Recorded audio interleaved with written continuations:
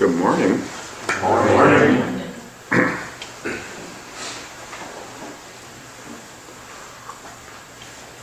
Smaller group this morning. It snowed, and a lot of people are coming to sit for the Rahatsu for a day or 2 days or 3 days or a whole week.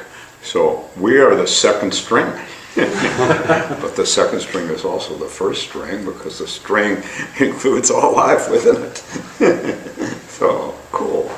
Wonderful that we're here. 41 people online. Hi, 41 people online.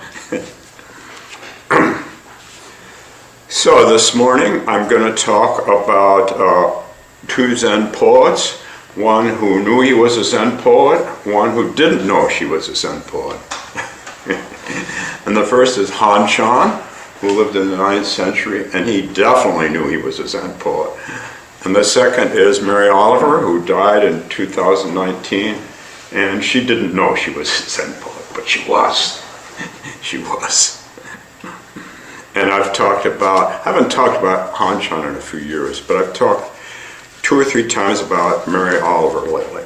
But these poems I'm talking about today, I don't think I've talked about these very much, maybe a little bit. Anyway, Shan, 9th century, China, golden age of Chinese Chan, Chinese Zen, considered a reincarnation of Manjusri Bodhisattva, the Bodhisattva of wisdom. He lives in a remote region, rocks all around, and he's pictured, if those of you guys who've seen a lot of Chinese art, especially Chinese Buddhist art, he's pictured with Shite, his buddy, at the foot of the mountain, cavorting. And often they're outside the monastery cavorting. And Shan carries, I don't know if they have this stuff at Mia, but it's all over the place. He carries a blank scroll with nothing on it, indicating that we got all these words, but deeper than words, there's a vast spaciousness. And Shite carries a broom, and they're kind of like clowns. They have big hair, and they laugh a lot, and the monks are not particularly happy with them, according to the myth, because they hang outside the monastery. Of course, we just assume that Shan has spent a lot of years in the monastery before this. Anyway, and Mary Oliver, who won the National Book Award, the Pulitzer Prize, and she's inspired by nature. Shan has a really robust sitting practice. We can tell he's always talking about it. She never mentions meditation, but she mentions walking in nature. Every day she walks in nature, every day. And she has it seems to be her practice. It's really, she does it solitarily, and does it with it's a passion for her to do that. And this reminds me of the old Chan masters too, because there were the monasteries in China and in Japan, but particularly in China. And the monks and nuns would walk from one monastery to another carrying a staff. Sometimes they'd have to walk 20, 30, 40, 50, 100 miles. I don't know how many of you were at the Shuso ceremony that we just did, but the staff goes way back to the beginning of Chan, the pilgrim with the staff.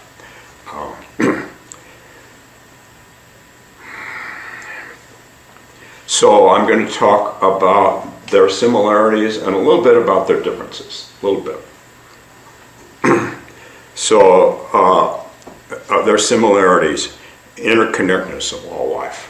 I'll talk about that. Call to release the chatter, including our negative self-talk. But even our positive self-talk. Our positive self-talk's good to a degree, but we do it to try to get away from our negative self-talk. But we don't need much of self-talk at all to get along and to be happy. And we certainly don't need this calcified negative self-talk. Anyway, that's one of the things that they talk about. They help us release it. They help us love the ordinary by pointing the ordinary out, and the camaraderie with nature. It's just so natural for them. Deep camaraderie with nature. And fifth, they have an enduring sense, in their poetry at least, I don't know about their daily life, of good spirits. Even when things are going poorly, good spirits. And finally, just a simple joy in being part of a vast whole. So I'll talk about each of those for 5 minutes or so, with examples. So starting with Han Shan. Everyone has their connection to the Tao. Only the foolish and learned argue about it. So the Tao, so remember that Shan comes from the amalgamation of Taoism and Buddhism. And the Tao is considered the valley of the universe from which all life comes and to which all life returns. So the interconnectedness is in that valley, in that spacious valley. So he says, everyone has their connection to the Tao. Only the foolish and the learned argue about it. Only the foolish and the learned argue. Sometimes the learned are the foolish, in case you haven't noticed. Human, animal, plant, snakes, snails, puppy dogs' tails, all emanate from the valley of fecundity, stillness. Prajna Paramita in Buddhism, the mother of all life, the mother of all life. So here is Mary Oliver talking about this in her own way. You do not have, I've talked about this last time, well, I can talk about this lots of times. You do not have to be good. You do not have to walk on your knees for 100 miles through the desert repenting. You don't have to do that stuff. You don't have to do that stuff. You can let go of your sense of burden and feel that part of something big, something huge, which you can't define. You don't want to define it. It's too wonderful. You can define it, but then include its opposite. Include its opposite.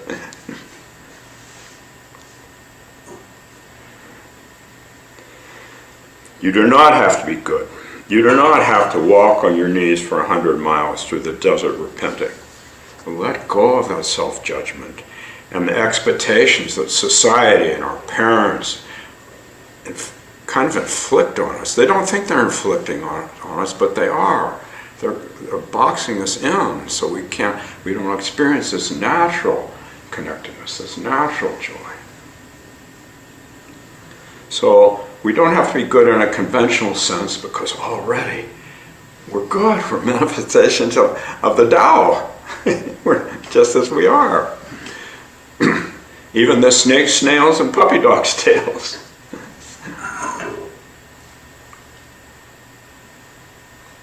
That's from my childhood Mother Goose poem. You guys maybe are too young to know about Mother Goose. How many of you know about Mother Goose? Oh, people still do Mother Goose. Okay, cool. Well, I tried reading Mother Goose to my grandsons, and they just wanted to go online. Yeah, Grandpa, we'll listen to one of these, but.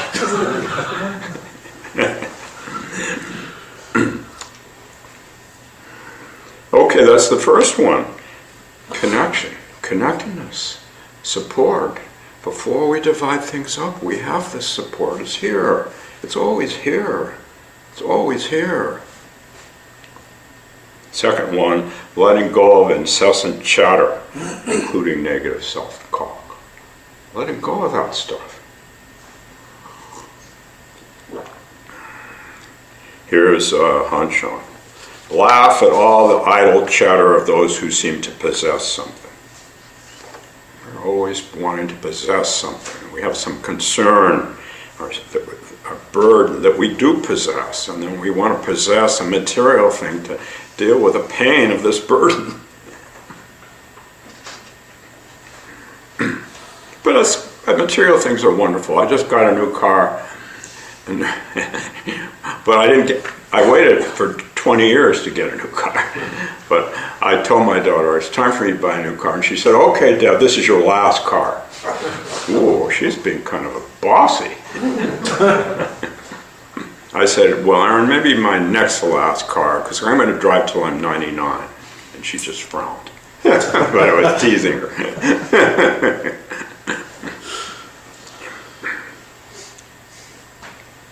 Laugh at all the idle chatter of those who seem to possess something. Then in another poem he says, this is his Cold Mountain, a series of poems, translated by Red Pine. Red Pine is a wonderful translator. We had Red Pine here. I brought him here maybe 15 years ago. He's a good translator and a good, and he spent years in China. Every year he went to China for many years. So he's got a sense of both the Taoist and the Buddhism in China. Anyway, I laugh when I hear the fish in the water is thirsty. I laugh when I see people practicing in one monastery after the other, carrying their mind baggage with them. And here's Mary Oliver. She's also letting go of chatter. But she's more compassionate, more forgiving. That's just her style. It's a gentle, softer. In the journey. One day you finally knew what you had to do and began, though the voices around you kept shouting their bad advice. One day you finally knew what you had to do and began, though the voices kept shouting their bad advice. So despite these internal and external pressures, we can follow what we care about, what we deeply care about. And if we don't know what it is, we just spend a little time in nature, a little time meditating. There's something here. There's something here. It's not a thing, no. It's not a thing.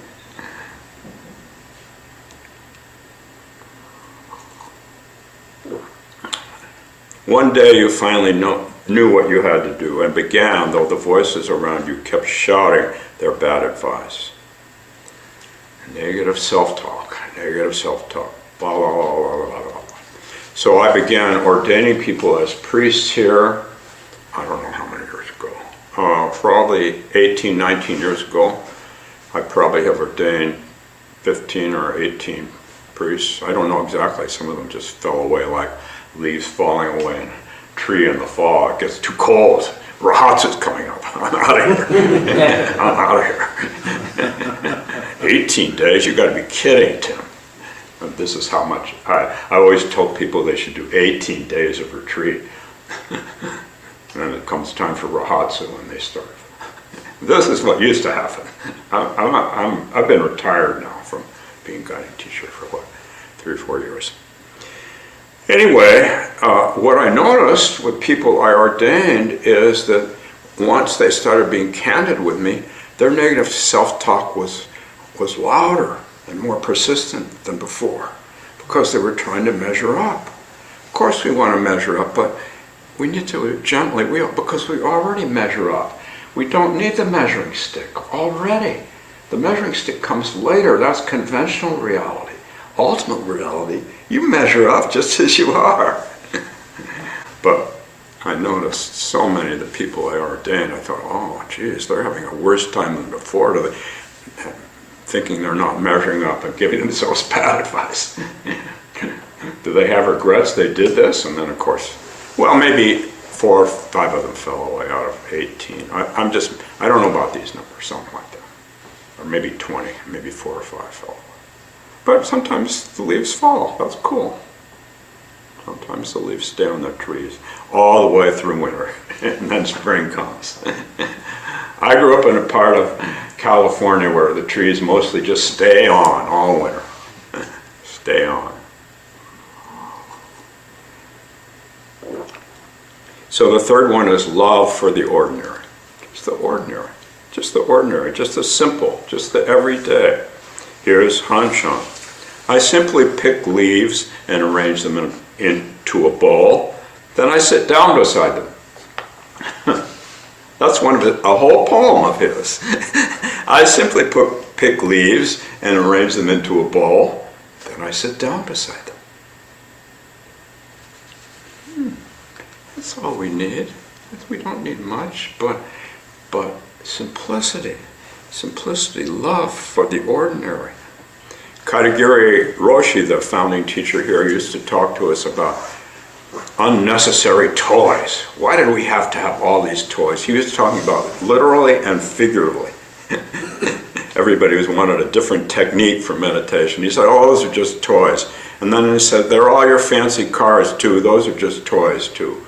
He said, toys are fine, but don't get hypnotized by them. But we do get hypnotized because we're in pain. We're in pain. So Mary Oliver, love for the ordinary. Why I wake early. Hello, sun in my face. Hello, you who made the morning and spread it over the fields, and into the faces of the tulips and the nodding morning glories, and into the windows of even the miserable and the crotchety. Hello, sun in my face. Hello, you who made the morning and spread it over the fields, and into the faces of the tulips and the nodding morning glories, and into the windows of even the miserable and the crotchety. It's sacred in the everyday.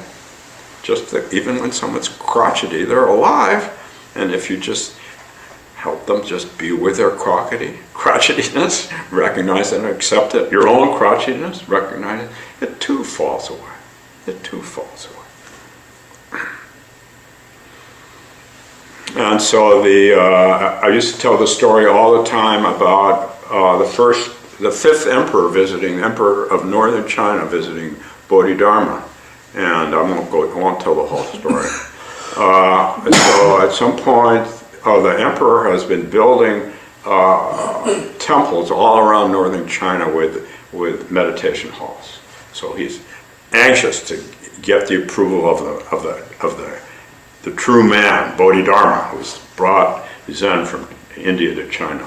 If you go into my office, you'll see a very warm, comforting picture of Bodhidharma on the wall. More like Shan, not so warm and comforting. Oh, sometimes we want warm and comfort, sometimes we don't. We can incorporate both those.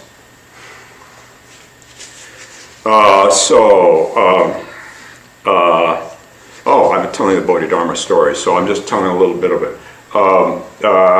The emperor was just nonplussed when Bodhidharma tells him he's got no good merit for all he's done.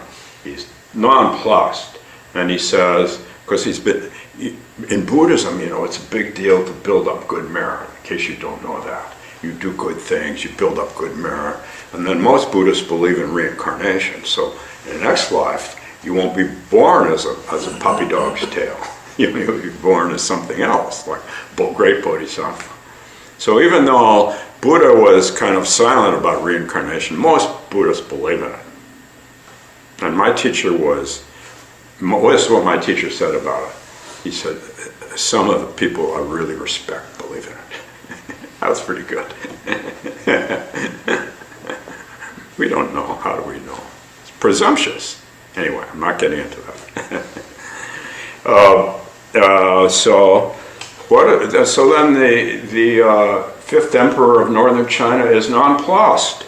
And he says, well then what is the first principle of your holy teaching? And Bodhidharma says, a vast spaciousness with nothing holy about it, which not coincidentally is the title of my first book. A vast spaciousness with nothing holy about it. Within this vast spaciousness, there's nothing that's not sacred, because it's coming from the valley of the universe that's always supporting us. Always supporting us. Nothing.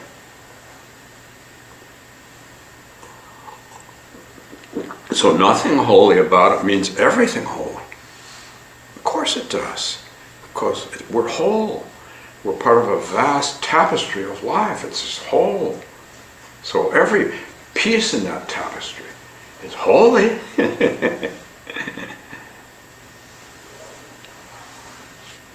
Although as soon as we grab on something holy, then it dies. We kill it.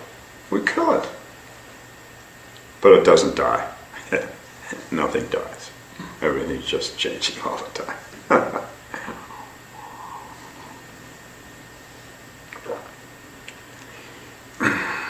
Okay, the fourth one is camaraderie with nature.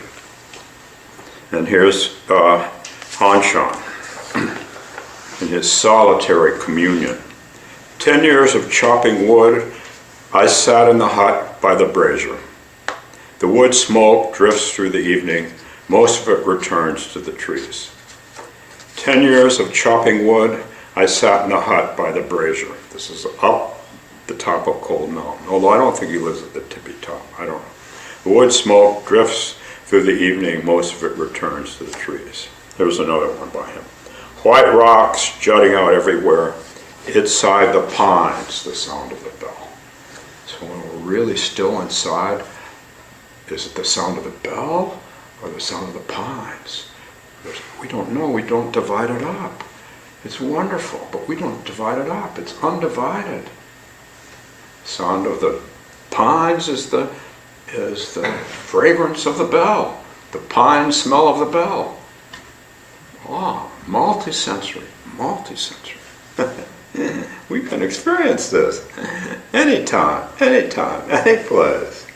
Not rocket science, not rocket science. Rocket science is cool, but it's not rocket science.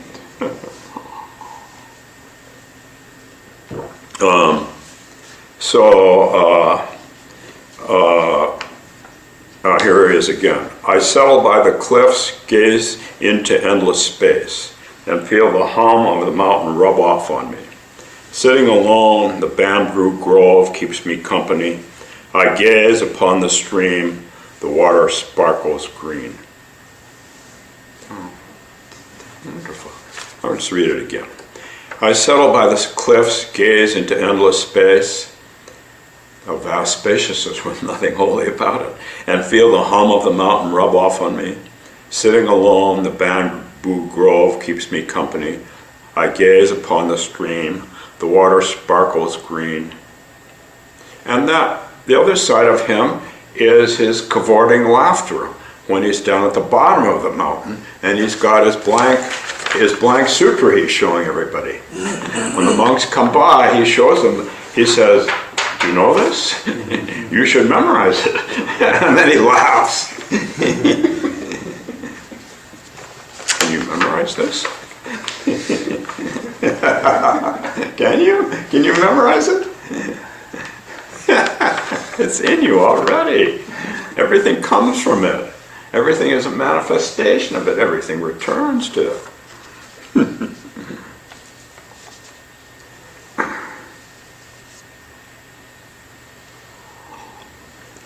So I think it was a couple of talks ago I talked about my experience bringing a beehive from northern Minnesota. How many heard me give that talk in the room? 1, 2. How many online? Oh, I don't see the people online. I can't say. Anyway, I'm going to tell that story again. So when we moved down here from northern Minnesota, because the Zen Center was buying this building, I brought my beehive into the neighborhood.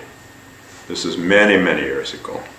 And the second morning, the hive had come alive, and the bees were coming and going busily looking for pollen. I was happy because I brought them the whole way from 2 harbors, bump, bump, bump, bump, and I closed the hive up, and I was glad they had so much vitality. So I was happy to see them. And then on the first Saturday, or maybe the second Saturday they were there, I don't know. I did, after Zazen, meditation happens in the morning on Saturdays. It's a long one. We've been doing this for years. It's a long, and it happens later. So it means that the bees are already up. Early morning Zazen. The bees aren't that stupid. They're going to stay inside till it gets warmer. So on a Saturday, on a Saturday,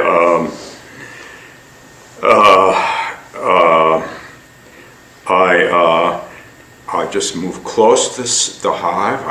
I had been practicing my meditation, and I was kind of, I guess, crazed in my stillness, in my openness. I thought, oh, the bees, I'll just hang out over by the bees.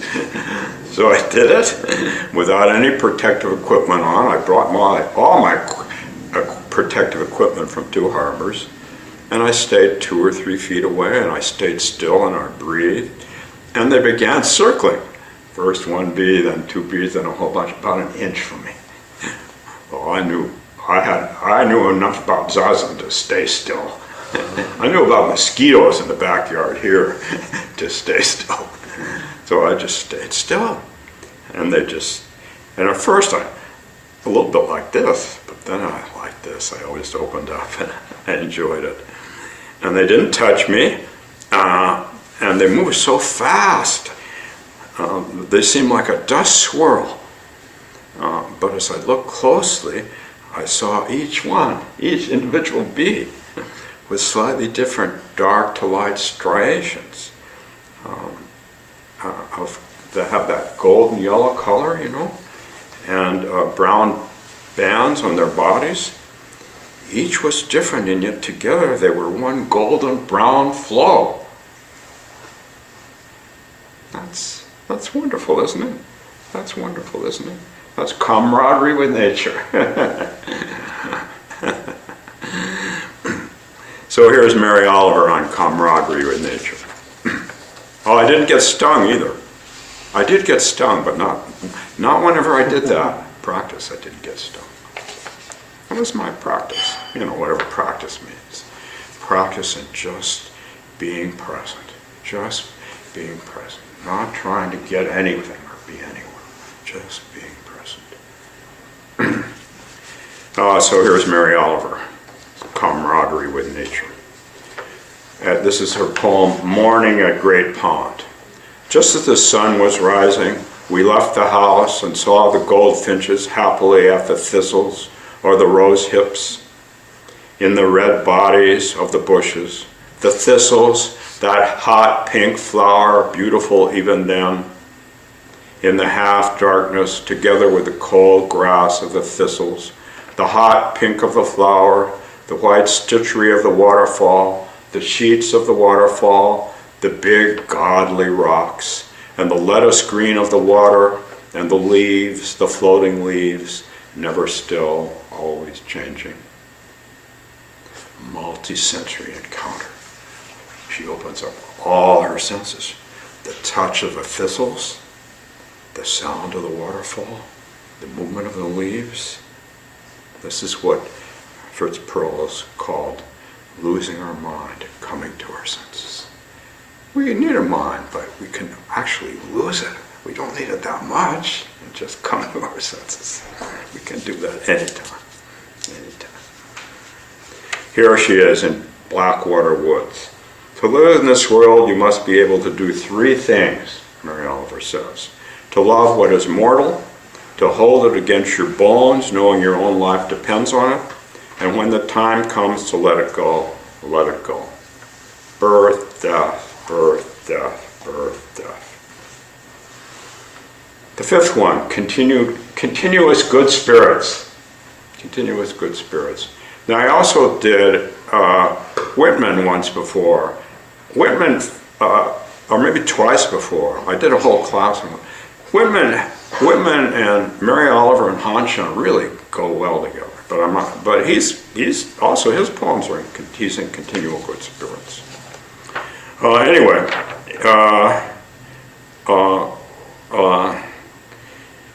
Shan's sense of good spirits. He's playful. And here's a scene where he goes through a town that's in ruins, riding his horse. In ruins. There's been some kind of earthquake or flood, and it's just in ruins. And he says, I spur my horse through the wrecked town. The wrecked town sinks my horse. I was going to say more about the wrecked town, but the black ink rubs off my brush. So you know, he's seeing the wrecked town, he's feeling sad, but he's also whimsical. I can't even write anymore about it because my brush is drying up. So he's being whimsical and kind of detached in his whimsy. Whenever we're whimsical, we're not caught by stuff.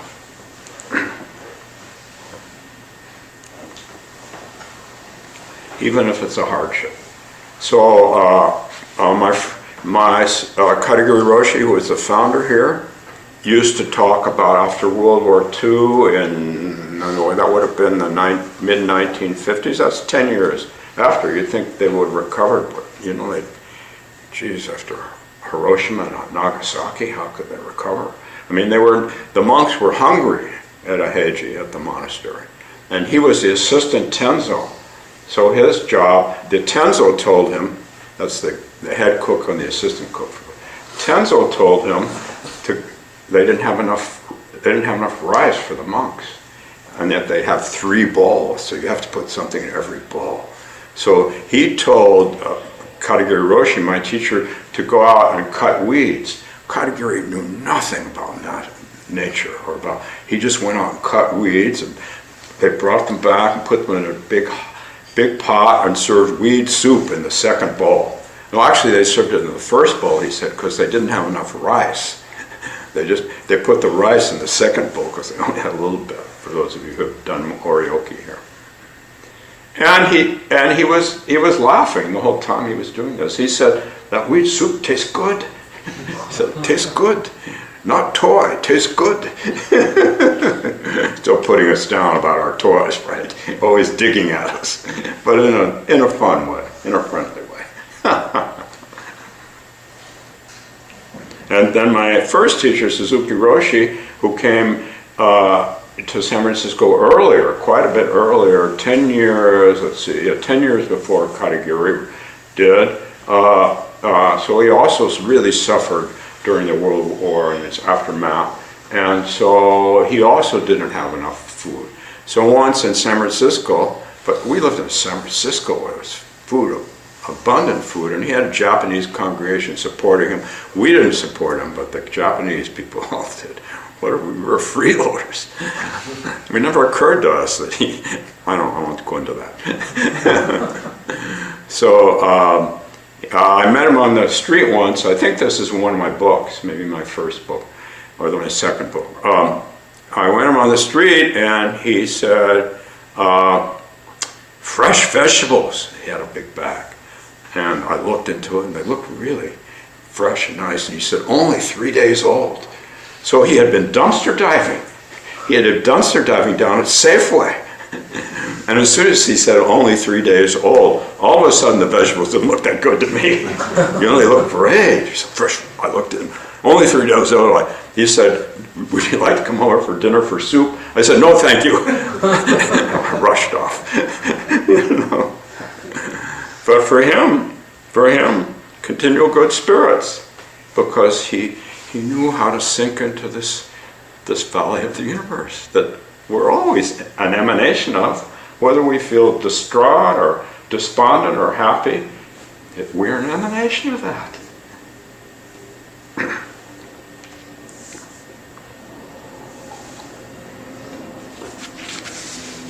So here's Mary Oliver talking about camaraderie with nature. Oh no, she's talking about, excuse me, she's talking about continual good spirits. Continual good spirits. She's talking about bad things happening. And then she's saying, meanwhile the world goes on. Meanwhile the sun and the clear pebbles of the rain are moving across the landscapes, over the prairies and the deep trees, the mountains and the rivers. Meanwhile, we're not doing too good as a culture. The whole world's not doing too good. Gaza, Israel, climate change, Trump, on and on and on. But we had fresh snow this morning. Fresh snow covers everything. Did you notice? Nothing gets left out. Nothing gets left out. That's your spirit. The spirit. Below, you're dividing things up into should have and should not have and might have and could have and rehearsing and regretting and rehearsing and regretting. Deeper than that, right here.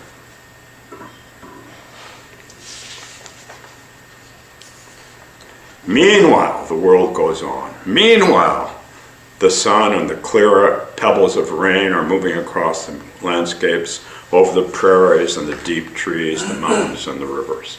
And then on a summer day, she says, I think I talked about this last time or the time before. I don't exactly know what a prayer is. I do know how to pay attention, how to fall down into the grass, how to kneel down into the grass, how to be idle and blessed, how to stroll through the fields, which is what I have been doing all day. You feel her Zen? Can you feel her Zen? And she never mentioned Zen. She probably never heard about Zen. That's better. Because as soon as we get into Zen, we codify things, we stultify things. But we need to codify, we need to stultify sometimes. We need to codify. We need to feel that we're on a path, go somewhere, even though we don't know where. It does, it goes somewhere deep, deep. Not somewhere out there, just somewhere in here.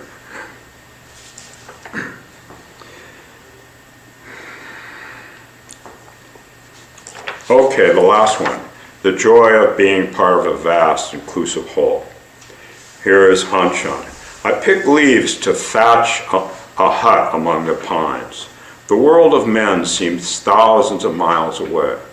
So here he's got a shelter up on Cold Mountain, distancing himself from the complexities of the imperial court and the monastery, and just feeling the wonderful connectedness, the joy of simplicity in just the natural world, the natural world.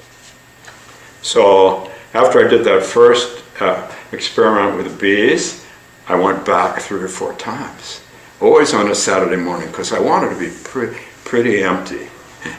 And if I freaked out, just be able to breathe. But I didn't freak out, I just breathed, and it was wonderful. And I thought, boy, this is going to be a wonderful practice for me. And then you know what happened? Somebody made a complaint to the city, and I got a citation. And I was going to have to pay $100 if I didn't get rid of those bees within, I think I had 8 days to get rid of the bees. They were a public nuisance. This is back a long time ago. So I found a place to take them, somewhere outside the city, and I packed them up and took them up to someone who took care of them. I think. Somebody who had hives already. Somebody who had hives.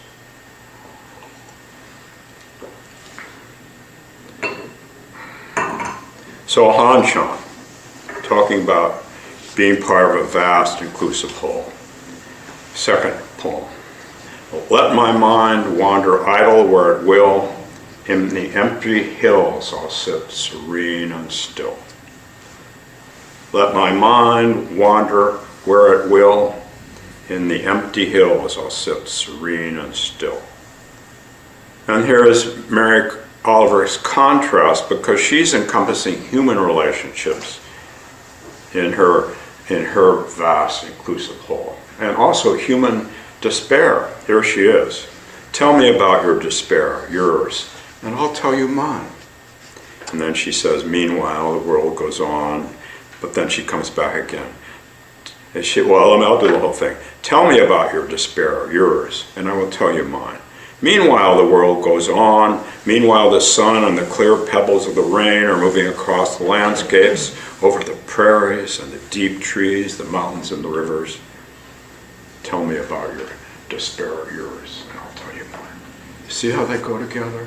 We want to kick our despair out, but our despair is part of being human. Don't kick it out. You don't need to kick anything out. You're part of this wonderful whole. Then she says in her poem, When Death Comes, I want to step through the door full of curiosity, wondering, what is it going to be like, that cottage of darkness? I want to step through the door full of curiosity, wondering, She died in 2019. This is one of her later poems. What is it going to be like, that cottage of darkness? Life, death, hold, release. Life, death, hold, release. Life, death, hold, release. Hold, release, right? So she's gentle and nurturing, more so than Han Shan. She emphasizes self-love and belief in inherent goodness. Han Shan does, but he never mentions goodness or inherent goodness. He talks about emptiness, the vast emptiness. Well, that's goodness. That's goodness. Han Shan's more rugged, he's more ascetic, he's stark, emptying your mind so you can feel full. Empty your mind. In the empty hills, I'll sit serene and still. Now, Han Shan, don't keep looking at the waves on the water. Move the boat so he's more direct. Don't keep looking at the waves of your mind. Move the boat. Do something. Don't get caught on this fixation. Do something. Don't keep looking at the waves on the water. Move the boat. Breaking free from the trance of our chattering mind and all the waves that we get hypnotized by. On the other hand, Mary Oliver is more tender. She's more tender.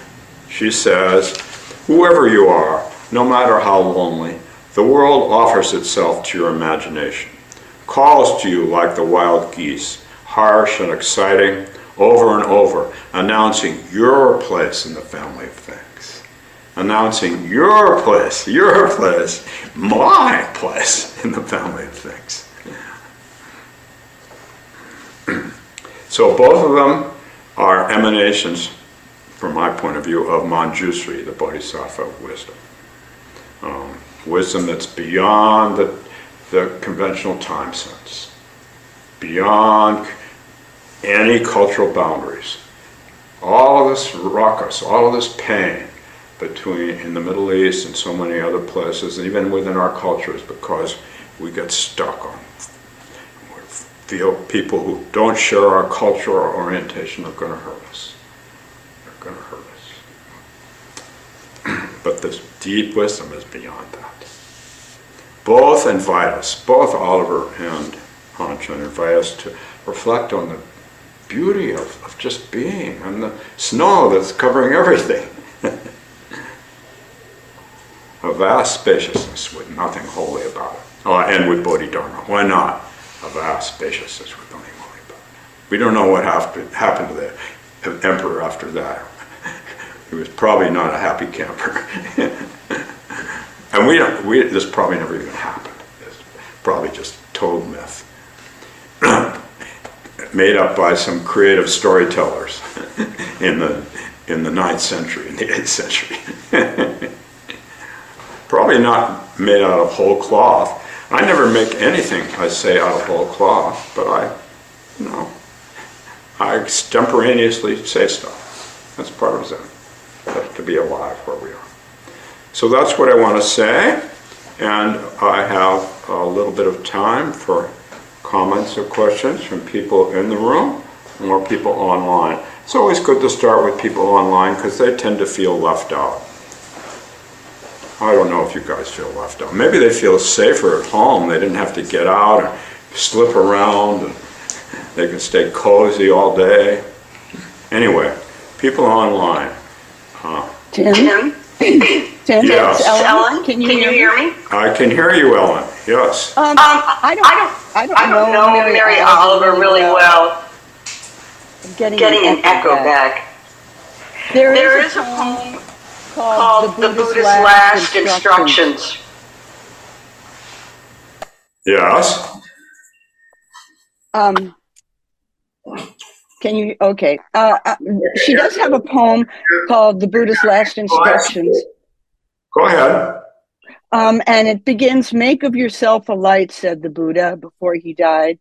I think of this every morning as the east begins to tear off its many clouds of darkness to send up the first signal, a white fan streaked with pink and violet even green, and it goes on. But I don't know what her familiarity with Buddhism was, but I just wanted to mention that one poem. It's from House of Light. Well, I don't Thanks. even know that poem. Thank you. So she may not have known about Zen, but she knew about Buddhism. Thank you, Ellen. Wow. Sure. Thank you. Know about that. Too bad. I thought this just kind of came from her, but it still comes from us. We need help tapping into it. And she got help by reading some Buddhist stuff. That's cool. That's why we have all these scriptures. That's why when I teach, I just don't do this. Because does that encourage you? Do you feel encouraged when I do this? I don't think so. Thank you, Ellen. Other people online.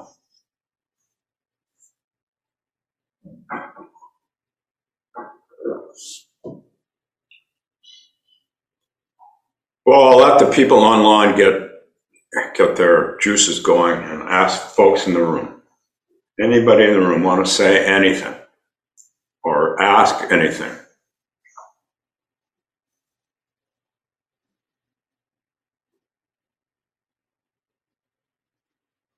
Well, I'll open it up to both people in the room and online. I have a comment. Sure. Well, that's Katie. Hi, Katie. Hi. The poem about mortality and having to love something mortal and then let it go Yeah. reminds me so much of pet ownership,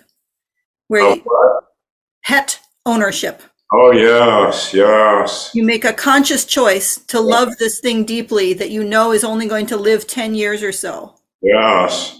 Boy, talk about sadness and grief. Yeah. But we do make that choice. That's a choice to live in the world, to be in the world, to be with something that brings us pleasure, some being, even though they're going to be gone before we know it. No, thank you. Thank you.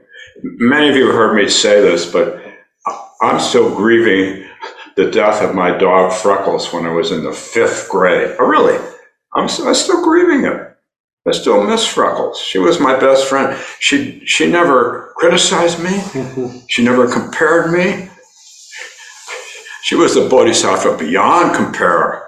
You guys are good, but Freckles was the best. And so that's why I miss her so much. 5th grade. 5th grade.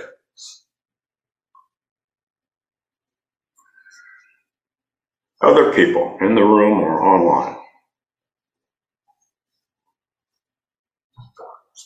Tim, Yeah. did your bees thrive in their new home? I know it's sometimes difficult to merge. I don't know. I don't know. I know that the guy that I brought them to had several hives and he was optimistic. Are you a beekeeper? No, Oh. no, I was just curious. I'm for the moment trying to put myself in the position of that community of bees having been transferred from the north. Yes. And they became how disorienting it must have been to them. Yeah. Didn't even get to stay where I had the hive all protected and warmth. And I don't know. But now, you know what the law is like now in the city of Minneapolis? You can have all the beehives you want. You can have chickens. Back then you couldn't have chickens or bees. Now you can have all the bees and all the chickens you want. Even if the neighbors complain. The next door neighbor was very upset about the bees. I know she's the one who called. She didn't tell me she called. She was freaked out. But that's a long time ago. Now we're including bees and chickens in our family here in Minneapolis. That's pretty wonderful, isn't it?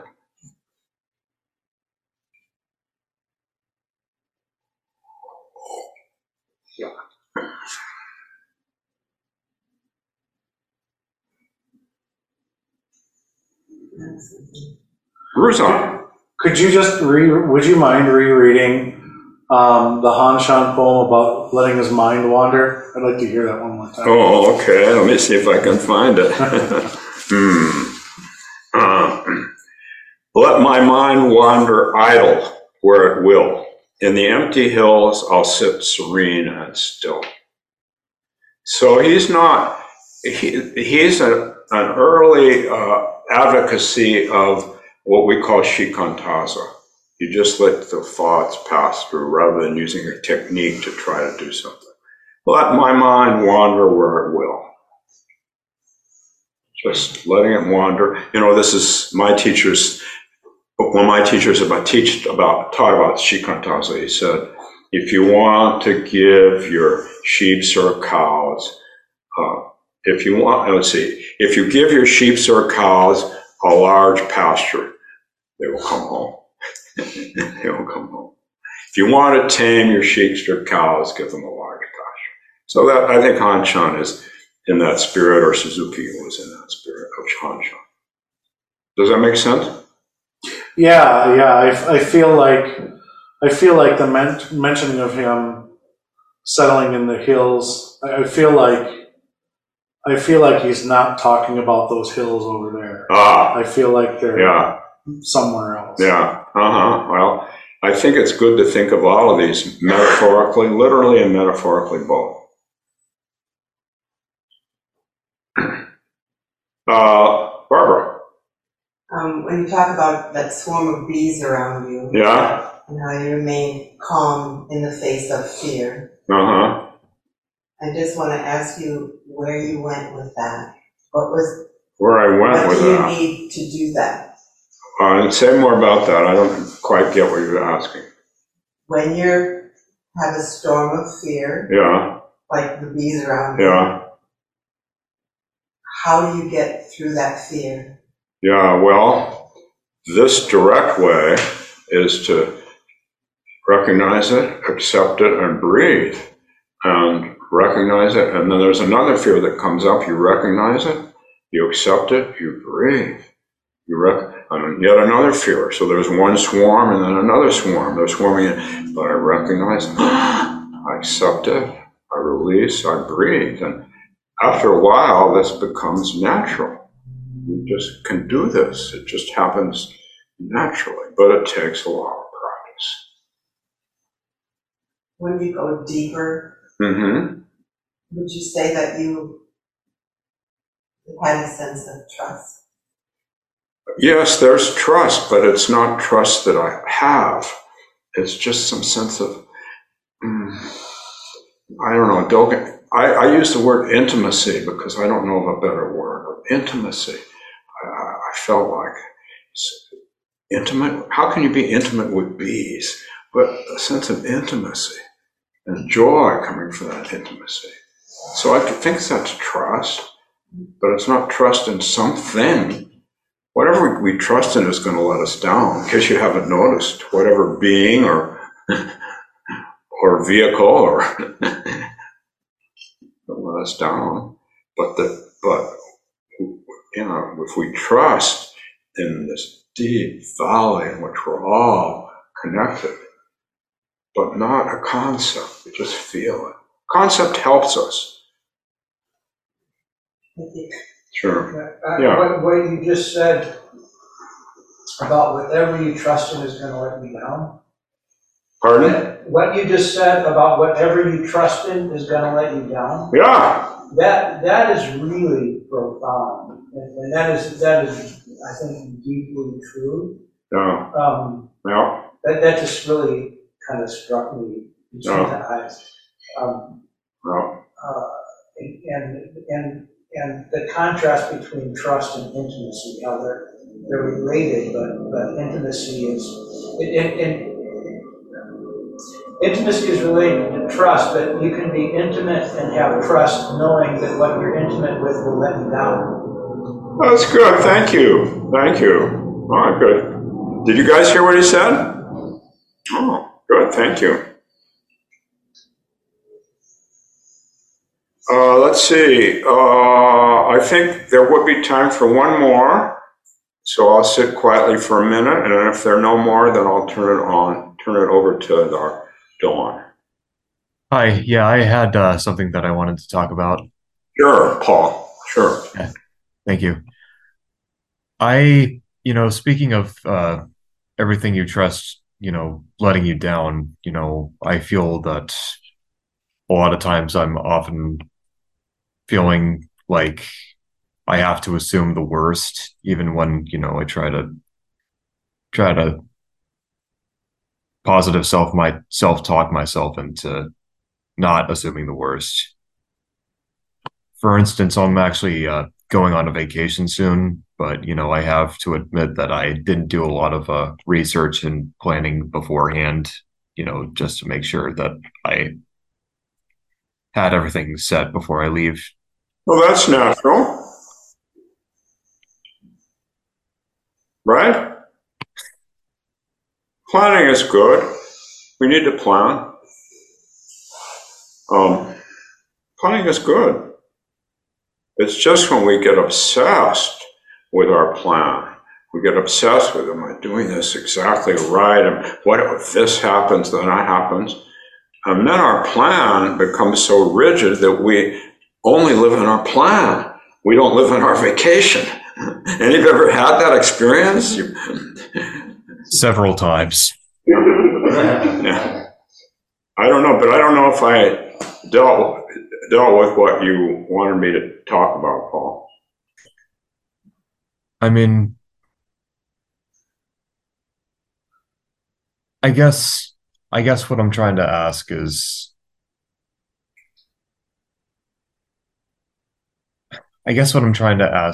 how do I avoid, well, maybe not so much avoid assuming the worst, but how do I live with, assuming, Well, how do I counter this? You recognize your negative self-talk. You recognize it. A lot of people are so hypnotized with the negative self-talk, they don't recognize. You have to recognize it in this moment, the moment it's coming up. And you have to recognize it and then open up to it and know. And when you open up to it without indulging it or repressing it, it doesn't redundantly say the same thing over and over again. And if it does, then my teaching is to discover what the negative mantra is and replace it with a positive one. If it's saying, I can never do this, everything is just screwed up, everything's screwed up, I'm screwed up, then you find a positive mantra that you don't get rid of the negative, but you find a positive one. And I talk about that in my Dharma talks sometimes. So those are the two: recognize, accept, but you have to notice, accept, and then if it's just going to be redundantly dominating everything, then notice, write down what the negative mantra is saying and replace it with a positive one. Something like that. That's what I teach. Does that make sense, Paul? That makes perfect sense. Thank you very much, Tim. Okay, I'm going to turn it over. Okay, one more and then Joe. So, is trust elevating vulnerability to a level that shouldn't be, and intimacy is just dwelling in the vulnerability? Because you have to trust, you place trust in the bees that they wouldn't sting you, but then the intimacy of just being with the bees is where the vulnerability is rewarded by getting the outcome you desire. That's right. Thank you. But they might have stung me. Yeah. So I could have been stung. Sometimes we fall down. Sometimes we do stupid things. This turned out to be such a wonderful thing that I get to give 6 Dharma talks about. But what if they'd all stung me? I don't think I would have given a Dharma talk about it. So sometimes we fall down. But trust is elevating something to a level where it's going to fall even further. Yeah. But that's the vulnerability. No, that's right. That's right. Mm-hmm. Yeah. To be human is to be vulnerable. Mary Oliver is really good about this. Shan not quite so good. He's good, but he doesn't talk about it this way. She does. Of course, male and female, both principles coming from the valley of the universe. Shan's and Mary Oliver's. Okay, thank you all for being here today, and I'm going to turn it over to Joe.